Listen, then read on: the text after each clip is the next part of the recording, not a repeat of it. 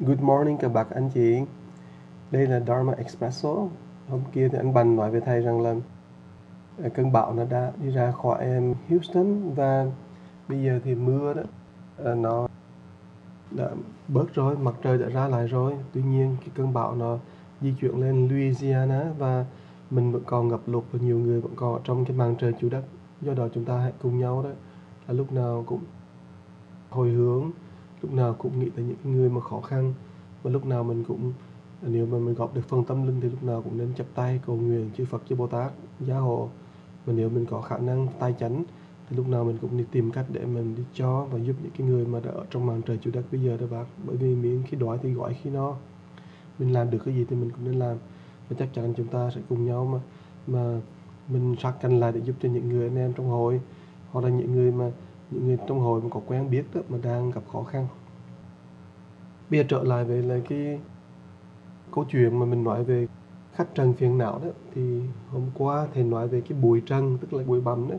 Nếu mà mình biết bụi bặm là cái mặc cảm, bụi bặm là cái sự sợ hãi, bụi bặm là cái đặc tính mà mình gọi là điểm mù, mình không thấy được lúc nào nằm trước mắt mình cả, thì mình sẽ thấy rằng là nếu mà mình đóng cửa phòng lại không cho ánh sáng vào thì cái bụi bặm đó lúc nào nó cũng có và mình không hề biết. Nhưng mà nếu mình mở cái cửa ra đó thì ánh sáng nó mới tràn vào được và mình sẽ thấy bụi bặm rất rõ.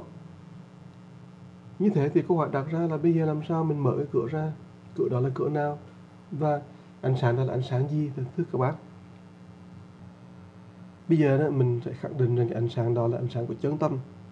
Nhưng mà nói ánh sáng của chân tâm đó, thì mình làm sao đó mà mình có thể sử dụng ánh sáng này được, nó ở đâu ra? Thì thưa các bác, chân tâm đó thì lúc nào nó cũng vô hình vô tướng, bất sinh bất diệt, nó là bất nhị, nó không ở trong cái phạm trù mình có thể lý luận của cái đầu óc não mà mình gọi lúc nào cũng chia sẻ có về không cả. Chân tâm nó là cái cảnh giới tuyệt đối mà làm sao mình có thể rờ mó nó được.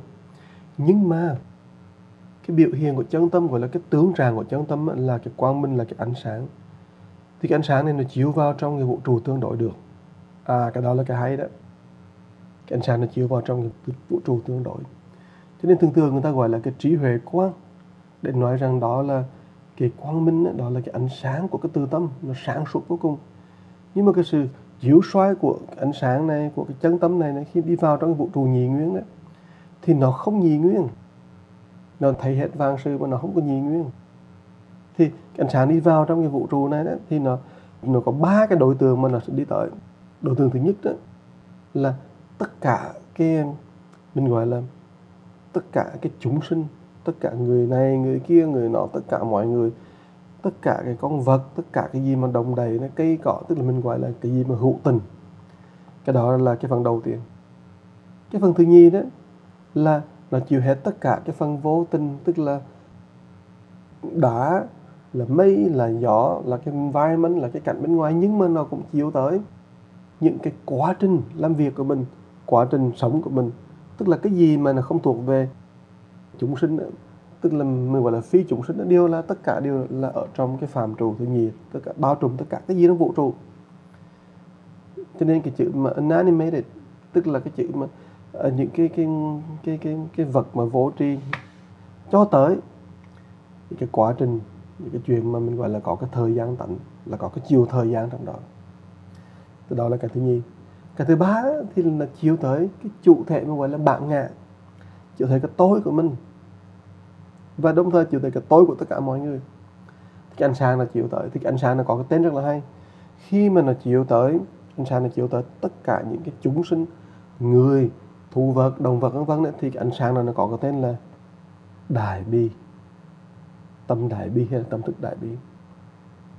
Khi cái ánh sáng này mà nó chiếu tới những cái quá trình, những cái sự việc, cho tới những cái vật, cho tới cái cảnh giới, cho tới cái hoàn cảnh sống, tất cả cái gì, và luôn cả nó chiếu luôn cả tới chúng sinh nữa, thì cái ánh sáng này có cái tên rất là hay, gọi là ánh sáng tri ân, biết ơn, tri ân. Và khi mà ánh sáng đó mà nó chiếu về cái bản ngã của mình, nó tới cái bản ngã mình, nó chiếu vào trong cái bản ngã của mình đó, hay là cái tôi của mình đó, thì nó có một cái tên rất là hay, gọi là ánh sáng vô ủy. Cái ánh sáng nó chiếu vào trong cái bản ngã, cái tâm thức, cái tình cảm của bất kỳ một chúng sinh nào thì nó cũng có cái tên là vô úy. Do đó cái ánh sáng này đó, nó có 3 cái tên tùy theo cái đối tượng. Đó là đại bi, vô úy và tri ân. 3 cái loại ánh sáng này đó, nó làm cho mình thấy được tất cả cái điểm mù, tất cả cái mặc cảm, tất cả cái gì mà nó xảy ra trong người mình, và nó xảy ra ở khắp mọi nơi trong cái vũ trụ. Mình chỉ nói là cái điểm mù của mình thôi, nhưng mà không ngờ cái ánh sáng đó nó là chiếu tới khắp mọi nơi, mọi tầng lớp, mọi chỗ, mọi chỗ. Và nó có cái tên quá hay: tri ân, vô úy và đại bi. Làm sao mà mình có thể phát khởi lên 3 cái loại ánh sáng đó được các bác? Quá dễ. Chúng ta hãy cùng nhau mà tu đó. 3 cái thụ nhãn. Cái thụ nhãn mà thí cam lồ sẽ làm cho ánh sáng đại bi của mình lan tỏa. Cái thụ nhãn đó thì vô úy sẽ làm cho cái tâm ánh sáng vô úy mình nó lan tỏa.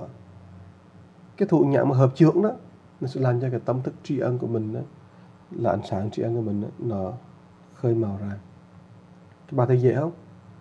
Và khi mình tu 3 cái này thì từ từ mình càng lúc càng thấy cái điểm mù mình càng nhiều, càng lúc mình càng thấy và tin tưởng rằng đó là mình biết được cái mặc cảm của mình là sâu sắc. Nhiều khi có nhiều người cái mặc cảm lúc nào cũng lạy, lúc nào cũng tự ti, lúc nào cũng tủi thân, lúc nào cũng khó chịu, lúc nào cũng là phải loay hoay đi tìm lỗi người khác, lúc nào cũng sống trong cái sự khó chịu của chính mình, cái mặc cảm của chính mình. Không sao, mình tu cái thụ nhãn đi. Cái sức mạnh của cái ánh sáng nội tâm, mà sức mạnh của ánh sáng chân tâm này sẽ phá tung lên và làm cho mình ngộ ra. Mà đó chính là cái niềm hy vọng nhất của cái chuyện tu hành, là cái sự chuyển hóa của tâm thức. Chúng ta hãy dùng cái ánh sáng của từ tâm đó, chứ đừng có dùng cái trí thông minh. Hãy dùng cái ánh sáng của từ tâm để chuyển hóa cái nghiệp của mình các bác, để thấy được những cái bụi trần của mình. Cảm ơn các bạn đã lắng nghe.